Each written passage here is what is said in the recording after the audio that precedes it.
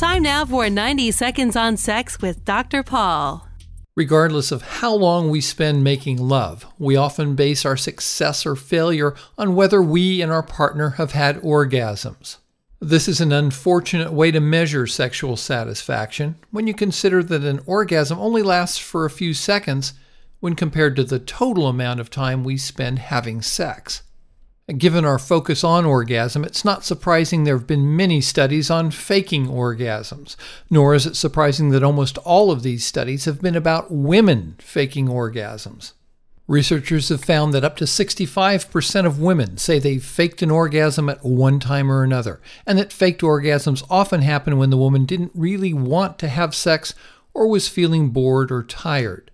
A woman may fake an orgasm as a way of not hurting a partner's feelings, to help build his ego, to reinforce something he was doing that felt good, to make sex seem more exciting, or because she's worried he may cheat or stray because she doesn't come during intercourse.